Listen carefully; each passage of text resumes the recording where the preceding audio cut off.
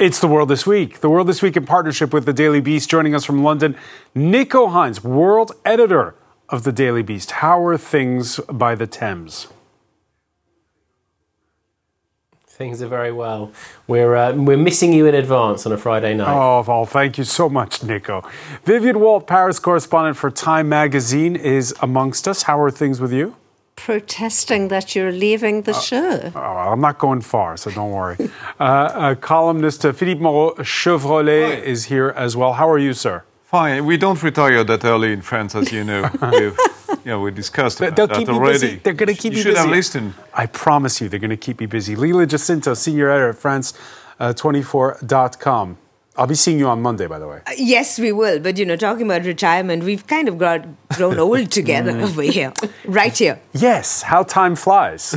Same Studio B of France 24. The date, 2009. We can show you a screenshot, perhaps. It's old, it's grainy, but you can make out a Lila Jacinto who hasn't aged a bit in 15 years, which is quite unfair.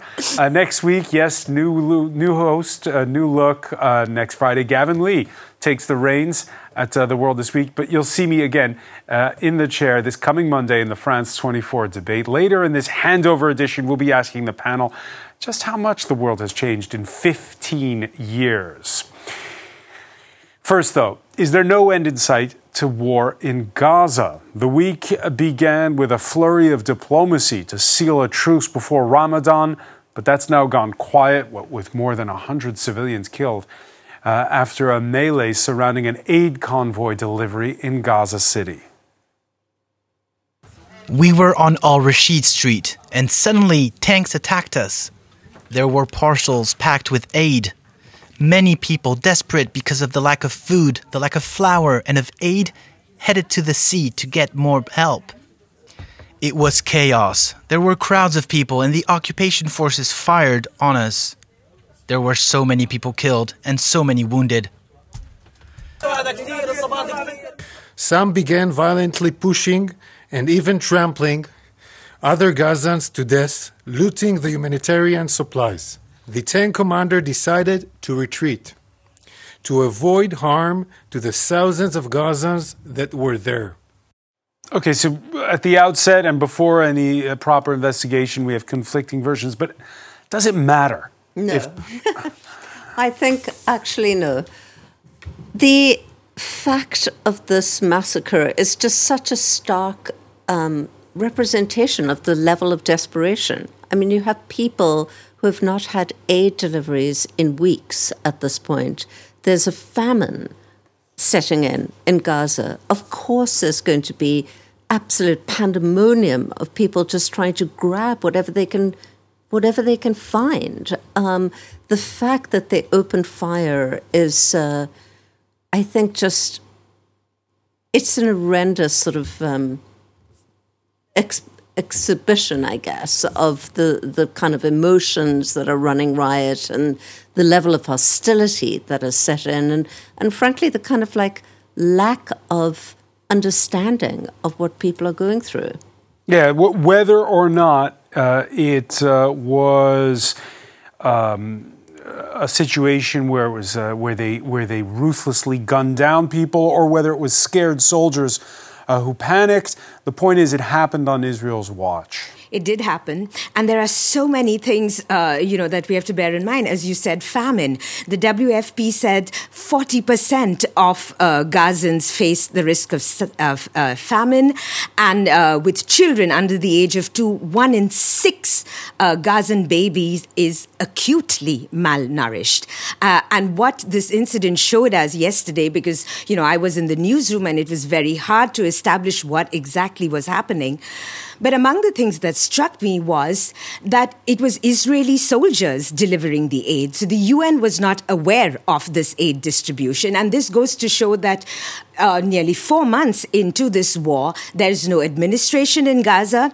UNRWA, the UN agency that looks after the Palestinian refugees, is not operating because they are facing an investigation. Israel accuses 12 UNRWA members of having participated in the October 7th attacks. So a lot of countries stopped their funding. And what this basically goes to show, one, the lack of humanitarian aid that is going in. There used to be 500 trucks daily going into Gaza before the October 7th attacks. That came down to around 90 daily after the attacks. But in the last few weeks of Jan and early Feb, it was down to 50 trucks. And we're having images of Gazans eating cattle food, eating cacti that were originally fences.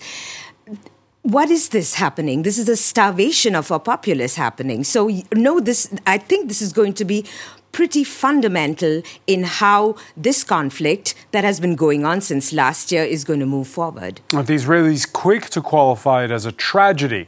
The U.S. Thursday still saying it was piecing together what led to the bloodbath. Two competing versions of what happened. I don't have an answer yet. Are you worried that it will complicate these negotiations? I know it will. Are you worried it will complicate negotiations? I know it will, says Joe Biden over the sound of that helicopter. Nico Hines, for Joe Biden, the optics of U.S.-supplied Israeli troops killing Palestinian civilians most unwelcome, especially because in the swing state of Michigan, home to a sizable Arab-American community, on Tuesday, 13,000 people marked their ballots as undecided in the Democratic primary. That's right. There's a growing protest movement in the US, and obviously it won't actually affect Biden's prospects of being re-elected as the Democratic nominee for president come November, but it does show how seriously people are taking it. And this is exactly the sort of thing that Biden wouldn't want to see. And what's become very clear is that he has lost control of Netanyahu, if he ever had any control over him, and the Americans are not being able to get what they want to happen on the ground. However, this stalling and covering for them is not going to do him any favours whatsoever, and it's not going to do the peace process any favours whatsoever, because it's all very well to say there are two conflicting versions of the events that took place this week, but the very best case scenario from the Israeli PR spin point of view is that there were thousands of people who they have driven to starvation, desperately trying to get food for their families, and they opened fire on them, creating such a panic that hundreds of people or scores of people have been killed. I mean, if that's the best case scenario, it's hardly kind of two sides, who's in the right, who's in the wrong. This is an absolute disaster that has been taken place, not just on Israel's watch, but perpetrated by Israel. And Biden, to cover for them in press conferences like that, is pretty distasteful. And if you look at what happened at the UN, they tried to pass an emergency Security Council resolution yesterday saying that it was because of the Israelis opening fire that this tragedy, this massacre took place. And of course, once again, it was the Americans vetoing and blocking to make sure that the UN could not condemn it properly. All right, there was a hawkish speech by the Israeli Prime Minister in the wake of the Gaza City bloodbath, with criticism mounting. Benjamin Netanyahu doubling down and saying the Americans are on his side. Today I am being pushed, together with my friends, to end the war before we achieve all its goals.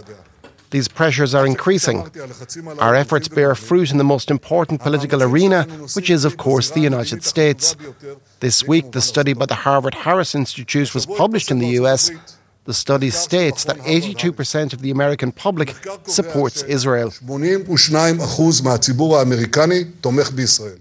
A bit of fact-checking here, Philippe Rochevrolet, because there was a recent AP poll that showed 50% of U.S. adults, this is in January, said they believed Israel's actions had gone too far, and that was up from 40% in November. So I guess you can make You can point to whatever poll you want. You know about polls, don't you? Yeah, you can use the polls in whatever direction you want to use them. The fact is the battle for the public opinion has been begun from the start. I mean, it started on October 7th and it's never stopped since. And it's mainly a battle of who will win the public opinion. And it's led by the two parties, Hamas and Israel. It's also led by third parties that are interested in that, like Russia, for instance. They are overplaying the disruptions in civil societies.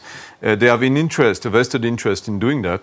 So it's a very complicated game. But Israel is losing the battle because it doesn't provide people with any kind of a solution. War is never a solution, but at least it brought the feeling that there would be an end to something, and we don't see any end. The hostages are not released, and the war is not ceasing. And the more the war lasts, the more death we will see coming. That's normal. If we're to be very cynical, Israel, Philippe Monchavole is saying, is losing the battle, Vivian Wald. But is Benjamin Netanyahu losing the battle? Who outlasts who, him or Joe Biden? Who stays longer in office? Well, at this point, possibly Netanyahu, if this war goes on too long. We talk about Michigan and how many Americans actually support Israel or oppose what's going on. We don't really, all the Americans don't really matter. A very, very tiny number of Americans matter right now in this U.S. presidential election. But Michigan happens to be one of those states. Absolutely, is a swing state, absolutely crucial. Hillary Clinton lost it by 12,000 votes or something, and hence lost the presidential election. And it could well happen to Joe Biden. So it's extremely perilous territory, and Netanyahu sits in the middle of it. And I think Nico put his finger on it in saying that Biden simply has no clout anymore. And that's been clear for a few months now. It's really been clear since fairly early in the war. By the way, Nico, the war in Gaza also an issue for the Labour Party. Leftist politician George Galloway blasting Keir Starmer for being too soft after Galloway won a by-election in Rochdale Thursday that signals his return to Westminster. Is this going to be something that sort of poisons what had been predicted to be a landslide win by Labour and come the fall or early next year? Well, I think what's important to do is to try and draw some distinctions here. So there was a what we call a by-election, so a one-off election because the incumbent MP, who was a Labour MP, had actually died. So they had to find a replacement for him. But what's happened is that this Israel-Gaza conflict has shown the ways in which politics and the political debate all over the world is being poisoned and made more and more extreme. So what happened was the Labour candidate, Azhar Ali, was caught saying in public that he believed Israel had allowed October the 7th to happen so that they could get their revenge on Gaza, that it was a sort of almost a false flag operation, which obviously is a ridiculous thing to have said.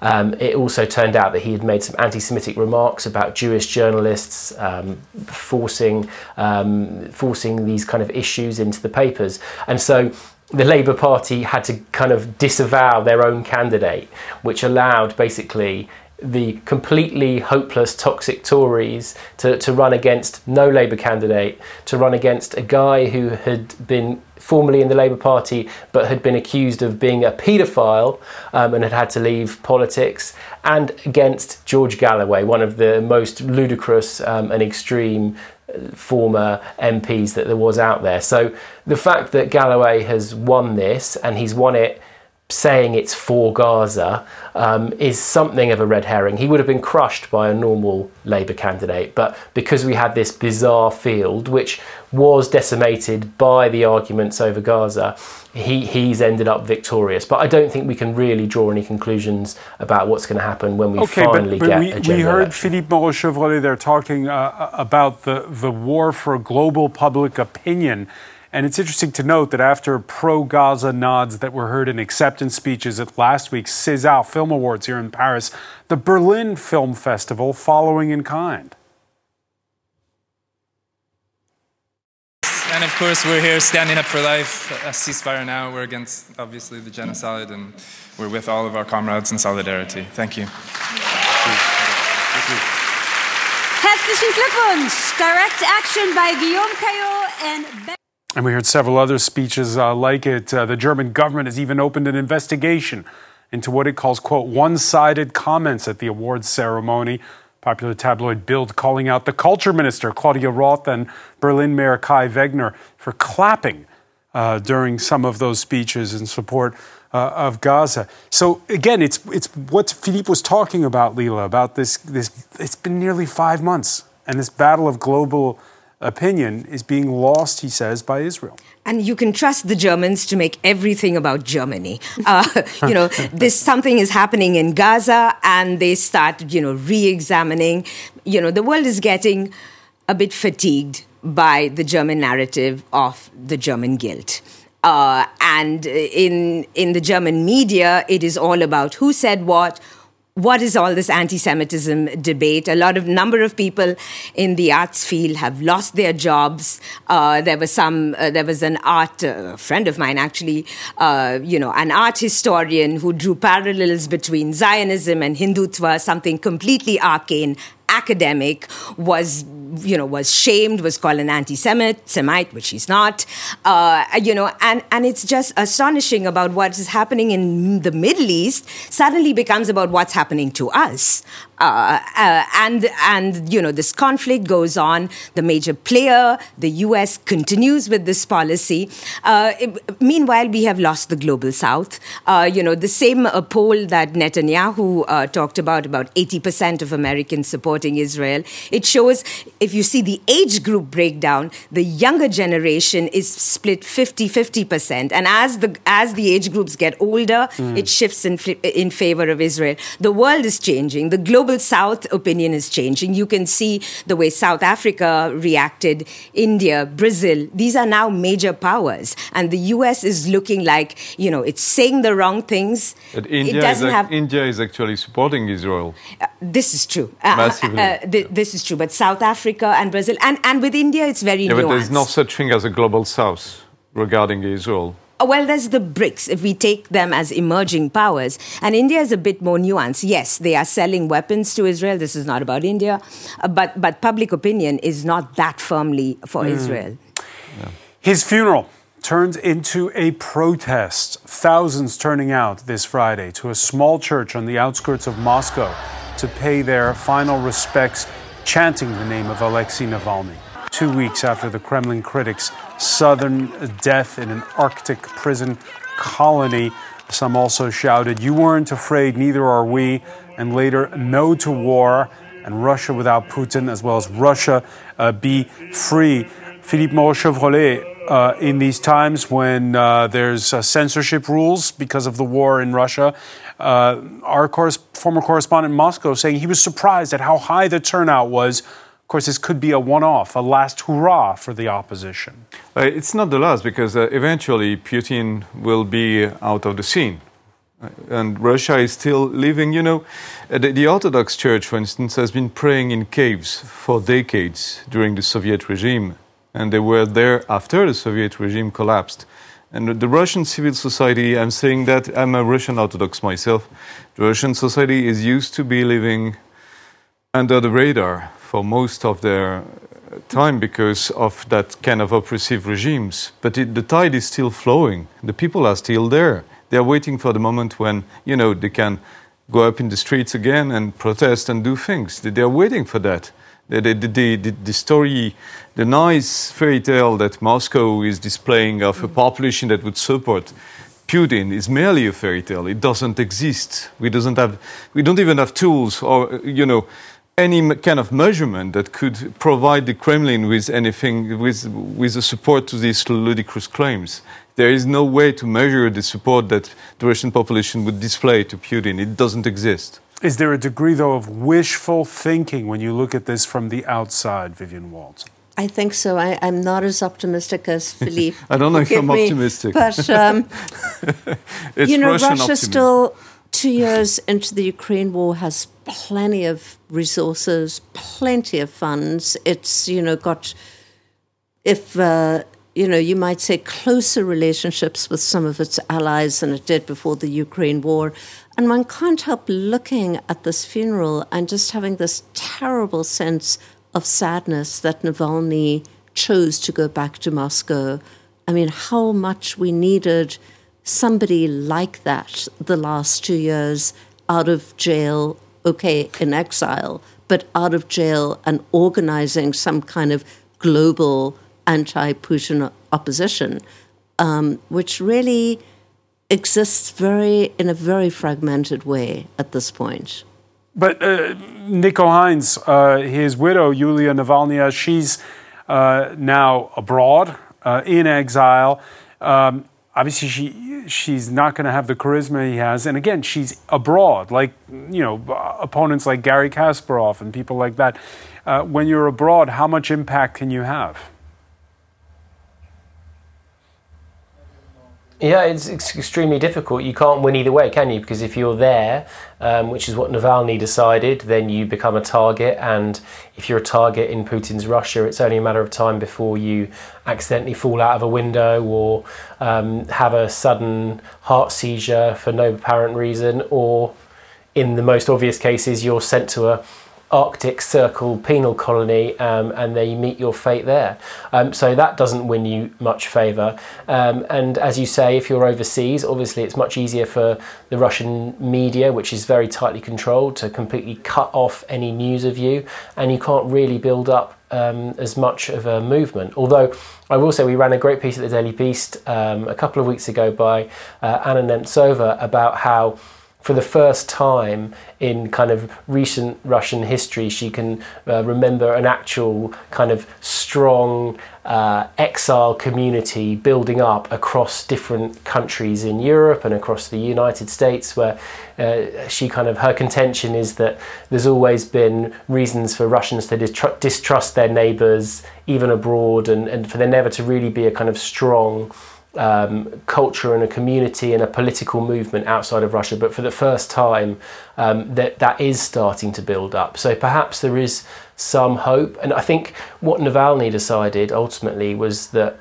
by sacrificing himself, that he would become a breakthrough message that would reach the Russian population to show them how much of a monster their president is. And I think even though he is gone, and I think that message will echo through the country. Limited coverage, though, on official state media, of course, this Friday, Lila Jacinto. I think, for me, the takeaways were the bravery of the thousands who came up. We had no idea if they would show up for the funeral. But another takeaway is how little we know about Russia, actually. And I completely agree with you. You know, we cannot accept any of these figures. You know, what is this 80% of Russians support Putin? You know, where's the clarification on these figures? Two, you know, Navalny is not covered in the media at all. Yes, it's not. But, you know, his team has been extremely non-boring, to use his widow's term, in getting on YouTube and getting the message. And what we see today is the message is going out. Can one be optimistic about Russia? That's a country that does not spark optimism. But I mean, what it does show is that Putin is terrified of any opponents, despite him having all the levers of control. That is obvious to Russian people. Russia is going to go to the polls in 2 weeks' time, and they're going to have to choose between two Putin stooges. The populace knows what this happens. The real question is, what is the West doing about it? I mean, we've got to fight against Ukraine, and we can't give them ammunition. Let's talk about that. Navalny's death comes as Europe finds itself scrambling for alternatives to U.S. support for Ukraine. A U.S. that's stuck in election year gridlock. The French convening a summit Monday and agreeing, Lila Jacinto, to joint procurement for desperately needed ammunition for Ukraine. The scheme was led by the Czech Republic. But the lead got buried when a reporter asked Emmanuel Macron how far the West would go. Everything was discussed in a free and direct way tonight. There was no consensus in an official or explicit way on sending troops in on the ground. But in general, nothing should be excluded. We'll do everything so that Russia cannot win this war. Philippe Montchevrolet, was that a gaffe? No, not at all. I think he was right to do that. I mean, for full reason. I mean, it comes as a reporter's question. So was this planned or just something he said off the top of his head? That's another thing. Yeah, there are two separate questions. Was he right to do it? I think yes, because we needed to be clear on this international position we have, that there is a moment now that we need to seize, from the French perspective, if we want to be the leaders of the free world and all that again. The US are backing off their support on Ukraine. They are backing off. Trump is saying that he doesn't want to do it again, and Biden can't do it too loudly. So there is a vacuum that we can, occupy. We can be in that vacuum. We can exist as a nation, as a European leader, and I think that's what Macron tries to do. The other thing is that Ukraine indeed needs support, and we need to show Russia that that's the first time we really do it, and we need to do it, to stand in front of Russia in order to show that we are not up for grabs, okay? Without going to war. It is not going to war. It's just, showing muscles, flexing, as you would say in the US. And that's the other question They teach you in martial arts, never make a threat unless you can carry it out. Yeah, but who knows? I mean, we've got the nuclear weapon. Putin is not the only one to have ballistic missiles that can be stopped, even at the last minute. We have them too. I mean, if we go that path, everyone can go in the nuclear nations. And the other question is, did he do it purposefully after a long, consideration, or did he do it because Navalny Zelensky was there? We don't know. That's another question. Sometimes he's willing to please, and he's saying things, and the other day he says something else. I hope, that this position will be ours for a long time. Vivian Walt, basically unanimously, all his NATO allies, including the United States, said, no, we're not sending troops to Ukraine. I actually think that's an error. I kind of agree with Philippe on this one. I think that faced with somebody like Vladimir Putin, you have to be able to come out and say, we will do everything we can to defeat you. But what if it's a bluff? What if it's perceived as a bluff? It might not be. Putin is bluffing. There might actually be a moment in Europe. And I think it was a way for Macron also to basically shake the Europeans and say, this is for real. This is an actual existential threat to us. And we have to be prepared for maybe having to go to war. Which I think after 2 years is a message that needs to be delivered. It doesn't go down very well here in France. People quick domestically, starting with his main rival from the far right, but also the left, saying, no, we're not sending troops. Well, I mean, his main rival from the far right, Marine Le Pen, is very close to the Kremlin. Of course, she will say this. I wasn't expecting this reaction from the two of you, but I also think, that was a fine. I mean, that's what you mean when you have this phrase, all options are on the table, for God's sake. That's the message you project. However, the reactions to Macron must have made Putin laugh. Because this is exactly what Moscow calculates. And, every other member of NATO besides Lithuania, I think, was rolling back so vociferously. This is exactly what Moscow wants to hear. Well, Moscow's listening and speaking. In his State of the Nation speech, Vladimir Putin on Wednesday didn't name Emmanuel Macron, but certainly seemed to be responding in kind. We also have weapons. They know about this. As I just said, we also have a weapon that can hit targets on their territory. And they should understand that what they're doing now, trying to scare the whole world, it does risk a conflict with nuclear weapons, which means the destruction of civilization.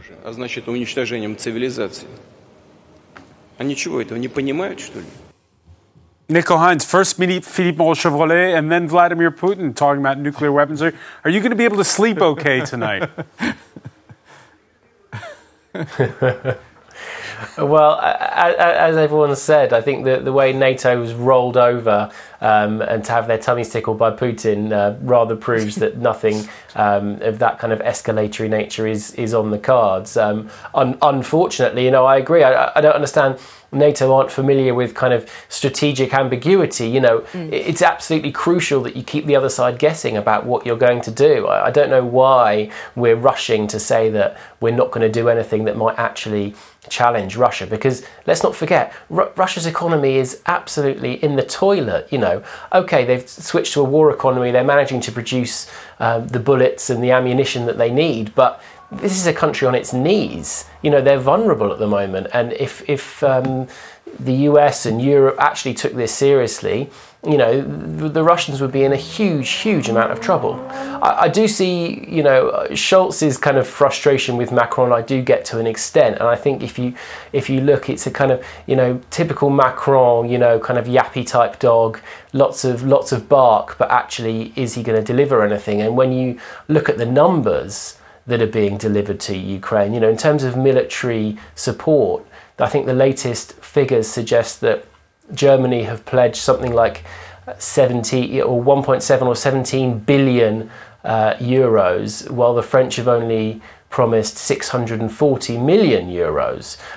So we're talking about a huge difference, and the French might talk a good game on occasion, although let's not forget Macron rushing over to Moscow before this all happened. They talk a good game on occasion, but we need to see France actually stepping up with the real hefty volume of weapons and support, and when it comes to it, just sheer cash to help Ukraine win this war. Vivian Walt? Yeah, and also hanging over this whole discussion is this prospect that Trump will be back in the White House. So they've got, 7-8 months to really unite Europe and say we have got to take the lead on this war. We can't rely on the U.S. So you're saying it's not the same Emmanuel Macron as the one who sat at that long table just before February 2022? And I didn't fault him for doing that either. I think that he was quite right to do anything he could to try and stop Putin from invading, even though the chances were really small.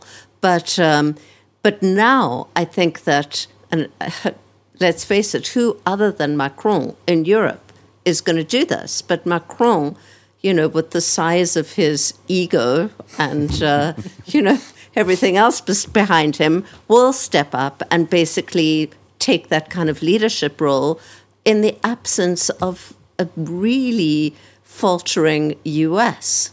The camera can be oh so cruel. It's there to remind us that actually 15 years is a long time. No. It's indeed time for The World This Week, 7 days for Paris-based correspondents. It's a special edition of The World This Week. Confined edition. You can listen, like, and subscribe to The World This Week on Spotify, Apple Podcasts, and other fine streaming services.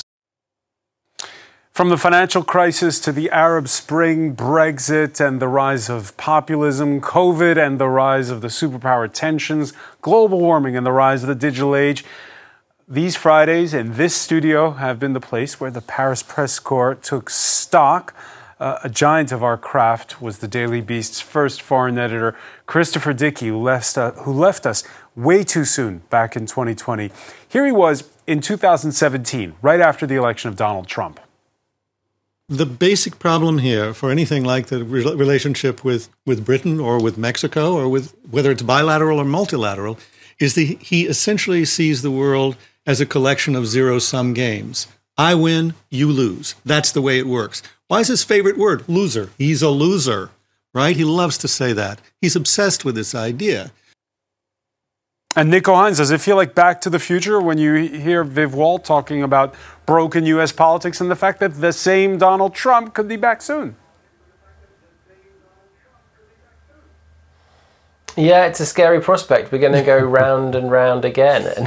And, looking back over this period, the beginning of you being on this show, 2009, of course, was the year that Obama was inaugurated as president. It's like how much has changed, and whether or not you can kind of put, I think there's probably a pretty good argument. Obviously, the financial crisis was part of this too, but there's a pretty good argument that the election of Obama was what brought us Trump in the first place. Is a sort of yin and yang reaction to America kind of going crazy, half of America at least going crazy when Obama was elected, and then we got Trump.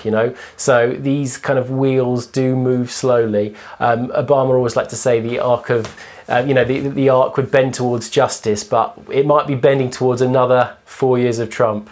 Yeah, and it's a question about what's the symptoms and what's the cause here. Vivian Walt, the financial crisis. Totally. I think that was really the pivot point. Also happened to be when you started the show. But if you think about the financial crisis... What are you saying? I bring bad luck. Yeah, luckily, you're leaving, but the financial crisis, which gave rise, let's talk about the U.S. for a moment. The Tea Party movement, from which grew out of Trump, and most improbably, this multi-millionaire from New York City comes along as the hero of the people and the one that's going to kind of lead them out of servitude to the big elites, but that has been echoed in so many different places around the world, and I feel like we've spent years around this table talking about the rise of populism, the revolt against the urban elites here in France as well. You and I were not on Twitter yet in 2009. It was a very new social medium, and now and it was intelligent, and everyone's got their echo chambers now, and that's also accompanied this rise. What's your question? This rise of populism that Vivian Walt is talking about. Oh, absolutely. Across, yes, of course, just across the board, starting with Erdogan in Turkey, still in power. Yes, the rise of autocratic democracy, or call it what you want, but very flawed democracy. That's another arch that I blame you for, really. Philippe Moreau-Chevrolet, that's right. What's changed in 15 years? I think the confrontation between democracies and authoritarian regimes is for me it's the main aspect of the last 15 years. That's something that I take from Laurence Rossignol, who is a French senator and a great feminist and a great intellectual lady. And it's an analysis of the world such as with these dictatorships, these authoritarian regimes fighting against democracies increasingly. And now with the Ukraine invasion, it's even more. It's even stronger, and that's for me. That's the most important. Because at the time we were having discussions about some people. I wouldn't say journalists admiring Putin, but at least giving him up until this period of 2007, 2008, the benefit of the doubt. We've been playing by this fascination of ours for strong men. For strong men, because it's simple. It seems simple enough to have a strong guy in charge. We won't have to bother with anything. He will do the best he can, and it will be good for us. It's like having a father all over again, okay? That's not the solution. And now we are getting more and more aware that the price to pay for this kind of simplification is the loss of our freedom, maybe the loss of our lives, the loss of our children's lives, and the loss of everything we know as, good things. The capacity of being able to mourn a guy who's dead. The fight that this guy wouldn't be dead if the government didn't kill him, by the way. Alexei Navalny. Civil liberties, the fact to open your mouth on Twitter. A lot of Putin supporters on X, the former Twitter, social networks, they wouldn't be able to speak if they were living in Russia. They wouldn't be able to tweet about what they tweet about. There wouldn't be any freedom. They wouldn't exist, these guys, If they are for real and not bots in some troll farms in remote Siberia, they wouldn't be able to do it in an authoritarian regime. You know what you lose. but you know it too late. I couldn't help thinking when he talked about strongmen. In the past 15 years, we also saw the rise of another strongman, which is Xi Jinping, which completely changed the game of how China was as a world actor. We still do not know how COVID began. So what? Yeah, and hold on. The sort of the perception of Xi Jinping before and after COVID, radically different. Absolutely, he was a sort of Winnie the Pooh figure, and you're signing off now with him taking on, as much power as Mao Zedong did, making sure that, power is completely centralized in China. He oversaw, Xi Jinping talking points, sheeplomacy, the wolf warrior diplomacy, all of which has also raised the stakes in geopolitics, access to shipping lanes, overreacting to border conflicts, increasing China's might in the South China Seas. That's another big one that we've seen in 15 years. Mikko Heinz, is there an argument to be made that the most history-changing events of the last 15 years are not people, but an invisible virus, or coronavirus, COVID, and of course global warming? Well, the pandemic, it was such a shock. I mean, that's probably the one thing that if you'd said in 2009, what was going to happen over the next 15 years, I think the coronavirus pandemic is the one thing that we wouldn't have got right. I know that there were some clever scientists telling people that there was going to be a pandemic at some point, but we didn't really believe them. I think that was the one thing that has taken everybody completely by shock. Everyone wearing a face mask for 2 years, not leaving your house, not being allowed to go to the shops. I mean, it was completely science fiction crazy. Whereas, of course, at the opposite end of the spectrum, global warming is something we've known about all this time, and that has been creeping up on us, and that we're still incapable of dealing with. And I think what Philippe was talking about the rise of the authoritarians, and I think an important part of that rise, and looking at Xi as well, is that it's not just something that's happened by coincidence because of the chaos of social media and the chaos of global economic cycle. It's a deliberate tactic. Xi has got a plan that this is going to be the century where authoritarians take over and the era of democracies are going to be on the wane. So it's an actual deliberate plan. And if you look at that plan and the rise of some of those authoritarians and the weakening of America as a global leader, and you look into that chaos and you think, who is going to be the one that organizes a unified global response to global warming? And it's really hard to be optimistic and see a way that we're all going to come up with a shared vision to save the planet. All right, we spoke earlier about the Gaza criticism at the Berlinale Festival.